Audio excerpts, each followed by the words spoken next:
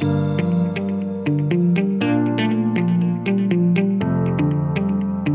everybody. Thank you for joining us on today's episode of What's Brewing. I'm your host, George Shalhoub, RVP of the Financial Services Practice here at Plative. Today, we're going to be covering a topic very near and dear to my heart since we're doing a financial services spotlight. We're diving deeper into how to turn your data into a competitive asset. Before I pass it over to my co-host, Michael Conan, for today's episode, big part of the What's Brewing series here is to talk about the coffee that we've also just brewed to be prepared for today's podcast episode. And so with that, I'm in what I would consider North American coffee capital in Seattle, Washington. I'm drinking Seattle Coffee Works South American bean. I believe it was from Guatemala. Been drinking it all week. Absolutely fantastic, really crisp and clean cup of coffee. And then Mr. Conan, I'll pass it over to you before we get into our scheduled content. Perfect. Thanks so much, George, and very excited to be here. And thanks, listeners, for listening to this podcast. Yeah, so I'm Michael Conan. I've got about 14 years in the financial services industry. I've worked in a number of different roles on the industry side. I've been a business analyst. I've been a stockbroker. I was a quasi fund manager. I've worked in global capital markets where I actually that was where I was introduced to Salesforce as an accidental admin. Loved it so much that I became a consultant, and now I'm here at Plative, which is fantastic. What am I drinking? So George, I'm on the opposite end of the spectrum here. So we have a 3-month-old baby. It's our first baby. So time is of the essence. So I have switched over to instant coffee. So I'm actually drinking Nescafe Gold medium roast, which is pretty good. The coffee is fresh. It tastes okay, not nearly as good as your amazing coffee that you're having there. But I will say that my coffee consumption has gone down. I used to drink a lot of French press, but now I'm drinking maybe 2 cups a day versus 2 liters a day. That's an improvement, my friend. Well done. All right, now we can get into our scheduled content for today. So as we were talking through these different podcast topics and what we wanted to cover, we hear this come up all the time. And I say we as myself from the onboarding side, bringing clients into the business, is they always ask questions about how to use their data and what they could do with it. And Michael's one of our lead consultants that then helps clients actually realize the dreams and ideas and what they actually want to do on the platform. So you've got me that talks a big game, and then you got Michael that could actually deliver on those promises that I'm making. And so with that, we're going to dive deep into how to turn that data into a competitive asset. The first question that I want to ask, just to kind of set the stage of everything. Once again, in financial services, everybody talks about data. There's so many different sources and different types of data. So with that, Michael, what are some of those most common sources or data types that you've seen within the industry? And then maybe if there's, of course, the different sub-verticals and sub-industries of financial services. George, that is a great question. So the biggest piece of the 2 biggest pieces of data or modules of data or types of data, what have you, are related to marketing and transactions. So marketing, we're talking about lead generation. We're talking about data that is coming in from people attending web to lead conferences. We're talking about data that's coming in from events. We're talking about people who are listening to podcasts. We're talking about data from people who are asking for information, all that good stuff. And then the other biggest piece that we see in financial services is transaction data. Well, what is it? And this is specifically within wealth management, alternative asset management, regular asset management, even retail banking. What are people buying? What are people selling? What are people holding? What is it that clients are doing? Those are really 2 huge siloed pieces of data that we work with all financial services clients, regardless of their vertical. Yeah, that makes total sense. And those are the main pieces that we see. Or I should say, even for us, what we talk more about with the onboarding side is really more of that transaction data, thinking about internal analytics on the products that you're actually selling and what your clients are actually buying from you. But didn't even really think about the marketing data and keeping track of almost putting together buyer personas and understanding where did they actually convert over and get added into the funnel. And then where could we actually attribute that back to the transaction? And of course, this is a marketing focused podcast that we're running as well. So there's even pieces that I could see how this works for us as well. But how might we actually be able to take some of that data from a marketing standpoint to then understand and tie that back to a transaction? Well, that's a great question, George. So really, your marketing data is really the beginning of your customer 360 view of clients, right? So once you have, so think about your marketing data as the beginning of your lead funnel. So there's an expression of interest. Somebody is interested in something that you're selling, whether it's a product or service. Well, maybe they've entered the funnel, like I said previously, whether it's they've asked for information on a website, which is web to lead. Perhaps they've attended one of your in-person or online events. Maybe they've been lurking around for a while and talked to somebody in person. Well, once they've expressed interest, you want to capture that information. Now, once you've got that lead, you want to work through them. You want to qualify that lead. And once that lead has been qualified, meaning that not only are they interested, but they can purchase your funds, you see a lot of people who are interested in funds, but perhaps they're not accredited investors. And this is a very specific wealth management scenario. However, regardless of industry, everyone has to be qualified. So once they're qualified, you convert that lead into an opportunity, and then you can start working the opportunity. Once you've worked that opportunity and gotten to the point where the client is going to be getting onboarded, whether they're going to be signing up for a new bank account, whether they're going to be purchasing a new mutual fund, maybe they're very interested in some ESG. That's when you convert that opportunity into an account, and then all of a sudden you have a client. So as you can see, everything starts at the very beginning with marketing. And what's really cool about Customer 360 is that if you're capturing all that data and if you have everything connected, you can see the actual journey of what were they interested in and what is it that we did to make sure that person became a client. And then once they're a client, how do we make sure that we're going to keep them as clients and service them as they should be serviced so that they don't go to competitors or buy any other products or services from anyone else. Right. Yeah. And that end piece right there just hit on. We talked about the analytics and kind of tracking the buyer persona, but then different analytics that you could see that might attribute to losing a client. If you notice that there's a lot of withdrawals coming from an account, or if they're selling out of different positions that you might have put them into. So many different ways we talked about onboarding and then just retaining and keeping the clients themselves. And now my mind is just racing with all of the memes about how salespeople think that marketers don't do anything, and then vice versa, where marketers don't think that salespeople do anything. And now we're seeing that there's a crossover where both people are holding up their end of the bargain.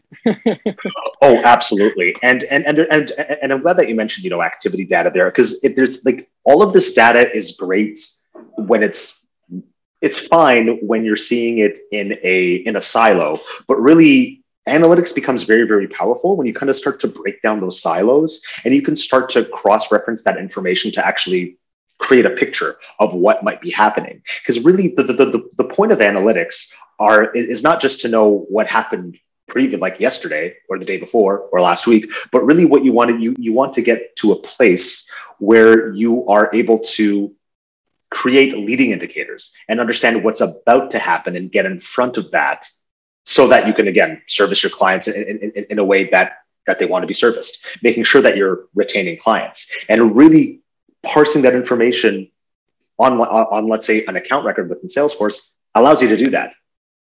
So I'm really glad that you also mentioned, redemptions. Well, one scenario that you see all the time within wealth management and even wholesaling is you'll have a client who's very good. They've been coming to all their regularly scheduled client review meetings, but then all of a sudden they stop coming. Maybe they're making some kind of excuses. Maybe something's happening in their personal lives and they can't attend, and that's fine. But then also that client might be redeeming your funds. They might be getting out of any sorts of investment vehicles. So I've just described just two modules of data. By themselves, they kind of paint a little bit of a picture, but they don't really tell you what's going on. But let's say you combine those two things. Right. So all of a sudden, I can see, if I'm an account manager and I can see that my client has maybe skipped the last 3 or 4 monthly check-ins with me, and they're starting to redeem funds. Well, all of a sudden, that's painting a picture that something's wrong, and that provides me an opportunity as that account manager to get in front of that, contact them, and see what's going on, because you never know. Maybe they need those funds for something else. But maybe they're transferring those funds and buying one of your competitors' products. But maybe you already have a product that they'd like to purchase, and they're just not aware of it. Right. Yeah. Just basically surfacing the opportunities to save that client. right? Maybe they're on the way out, but they're just not aware of a different product that you have or a different fund that you could offer them. That's right. Yeah. And we see, and that's a pretty vanilla use case. We see that in our industry all the time. All the time. Yeah, absolutely. So clients wanting to get set up with a BI tool, figuring out how to visualize their competitive advantage, which is of course data. Mm-hmm. What's one of the biggest challenges that you see when clients are actually looking to set up one of these BI tools? What are you mainly advising them on aside from the tool? What are some of the bigger challenges that they deal with just in setting it up in general? I would say number one, hands down, and this is across the board with every client, data quality. BI really only works when your data is clean. And what that means is that number one, the data exists. So if we're talking about activity data, well, you're going to need to have your salespeople using, let's call it Salesforce, to capture those activities. So you're actually creating data points. Number two, you want to make sure that the correct data is being captured in the correct way. So we have seen a lot of examples where clients just they create fields and they create like a sales experience such that it's easy for a salesperson to maybe use the CRM, but it's not really capturing the data that they need. So they can't actually do those analytics. But that's really a data quality issue. You're just not capturing the right data, or the data that you are capturing is just of poor quality, or the data is missing. Right. Yeah, we say that all the time, even with clients when they think about migrations or integrations into Salesforce, whatever, from wherever to wherever, in theory. We talk about record completeness. Who's actually going to be accessing this record? What information do they need? Of course, we could set up different views and we could visualize different information for marketing than account management or for sales or even for a C-level executive. They can all see different information, but how much information do you need to know about this individual person so that every single person can run the reports that they need to do their job better? And record completeness is a big part of that. That's why data migrations sometimes can be very costly, because we really want to think about where all these sources that we could pull everything together. And then that way from one screen, you can see everything about that individual and then run all those reports like you're talking about for those 4 distinctly different use cases internally. Yes, absolutely. Like data by itself is really just one dimension of what it is that people want to ingest. Really, data isn't too useful until you start to figure out what your use cases are, and then you work backwards from there. As a high level, perhaps easy example here is if I want to figure out leading indicators for clients redeeming funds, well, I need to make sure that I've connected my trade system into Salesforce, and I've got that pipeline of information coming in and being surfaced on the account level. And I've also got a BI tool so that I can digest and really create these reports and dashboards, and maybe even some AI in there to ensure that I can surface these leading indicators and get in front of that. But like what I've just described requires some work and some infrastructure to be built in, so that at the end of the day, you want your salesperson to have an experience where they click into an account record and they can visualize what's going on. And perhaps again, there's let's call it Einstein. You're going to have Einstein predictive analytics showing that this person might be a flight risk, and you should really get on that ASAP. Right. Yeah, and that's even, product aside, but just to dive into Einstein as a tool, since you just brought it up, that's why it's one of those tools that's so simple to use for the end user. They don't realize all of the back end data and the setup and the integrations and everything that goes along with it. All they see is when they log in and they see John Doe as a client, it's got a grade of an A. And they're like, cool, this is a client, they're an A, they're not at risk of leaving. That's wonderful to see. But then they could log in and they could see someone that's a C, and this is what their risks are. And these are the things that you want to make sure that you talk about. And then it could surface, these are the pieces of marketing material that you want to send out to this client to make sure that you can turn them from a C back to a B. And they just simplify the analytics experience, where it's not something where it's only something that's visible for the IT team and the tech team. It's something that makes it easier for the salesperson to make actionable insights on how to actually service that client. And that's why we love Einstein, but I know that we wanted to try to keep this agnostic of an individual tool, but just because you brought that up, that's really one of the main powerful use cases that we've seen with Einstein. Yeah, absolutely. And if we take that a step further, you can create a report that surfaces all of the clients that are graded C. And if you're a salesperson trying to figure out what you're going to do for your day, you're probably going to want to review that list and start to contact those folks and make sure that you can mitigate them as flight risks. So it also helps you become more efficient while also providing you more insights, which is really the end goal here. Yeah, for sure. And what we're talking about here is really visualizing the data. So we talked about common data sources, the big challenge of making sure that you have clean data. And now, of course, when it comes to BI, it's visualizing it, like just seeing it. Now that you've got 15 different data sources compiled into giving you that one complete record, what have you seen some of the leaders in the industry actually do to visualize this data and create some of those actionable insights for the end users?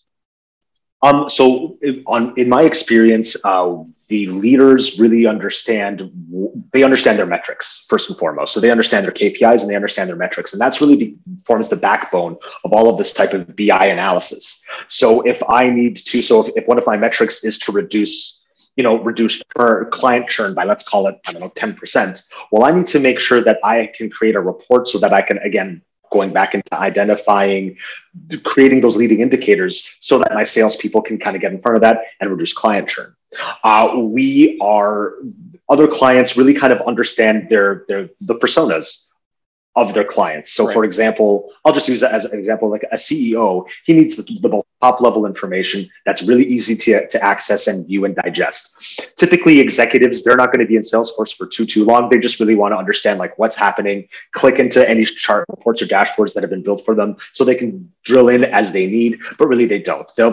They're more interested in understanding like what's not quite working, and then delegating the responsibility of finding that out to one of their, let's call it their sales VPs or the president of sales.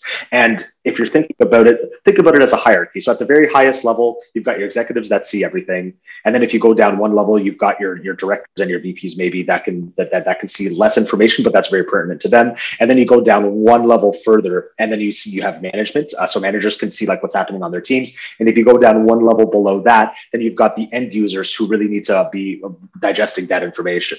So they're all digesting they're all seeing the same information, and they're just digesting it in different ways for different purposes. But really, all of that's driving everybody to ensure that you're hitting your company metrics and you're hitting your KPIs. Yeah. And exactly what you had just said is really tying it all together, like I had mentioned, with that complete record where you've got all these different departments viewing the same record, but you viewing it for different reasons. And that's where record completeness comes into play. That's where members of our team like you are so important, is because you have to work with the client and say, I understand that you want BI. It's an easy word to say, but it's a harder word to actually set up. And so we need to make sure that we're pulling in all the information that you need so that from a C level down to an individual sales associate, everybody could access the same page in Salesforce or the same page in any system and see exactly the type of information that they need about that individual. Now, if there's any other challenges that you've seen with BI, things that clients should be thinking about, even if they're not clients of ours, prospective people that are looking to set up anything BI related, whether it's tools, whether it's journeys that they should take themselves on just to learn a little bit more about the industry, any other insights that you might have that you might think are important for people to hear about now? Great question, George. One other big thing is making sure that you've got the internal skill sets for folks to be able to create the data and the dashboards and the outputs that are required for everybody. BI is its own beast. Like there's a reason why a data scientist role exists. There's a reason why people go to school and not just get degrees, but get advanced degrees in this type of thing, because it's not necessarily too easy. Now, I don't want people to think that it's super difficult, but you really have to make sure that you've got that you're providing your teams with the opportunity to be successful. Like this isn't something that people like. BI is not something that you do off the side of your desk. Typically our clients, they have dedicated, like our larger clients especially, they have dedicated teams of data scientists whose sole responsibility is to make sure that the data's clean, the data's connected. They're thinking up new and different ways to surface that data, especially on the analytics side. Like that's all they do. All day, every day, just dedicated towards like really creating actionable insights that they can pass on to sales teams so that we can hit our KPIs and our metrics, whatever those might be within the company. Yeah, of course, structuring the data so that then it can be read by one of these BI tools to then give you the output of what you want.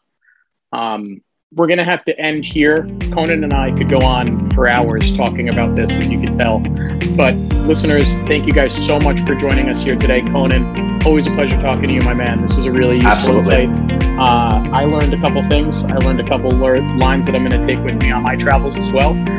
But everybody, thank you so much for joining us on today's episode of What's Brewing. I'm your host, George Shalhoub. Everybody have a wonderful day. Thank you so much. Thanks, everybody. Great to talk to you, George, and looking forward to the next one. Yes, sir.